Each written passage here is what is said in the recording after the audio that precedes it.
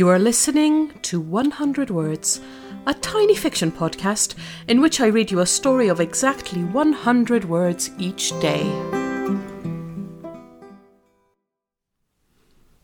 Episode 34. Juniper. She builds a small pile of juniper logs in the fire pit and carefully lights a fire under it, just as the sun is setting. The endless drizzle has stopped, and the clouds are as vivid as the flames. She kneels on the damp ground, not minding that her jeans are getting soaked. Then, one by one, she takes the letters and holds them to the flames. When she's done, she sits and watches the cleansing fire fade into embers.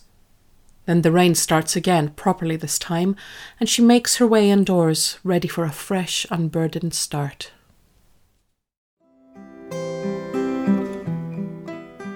Thank you for listening to 100 Words. This podcast is written and produced by Marilisa Valtazano. If you enjoyed today's story, why not share it with a friend? Don't forget to tune in tomorrow for another 100 Words. Goodbye.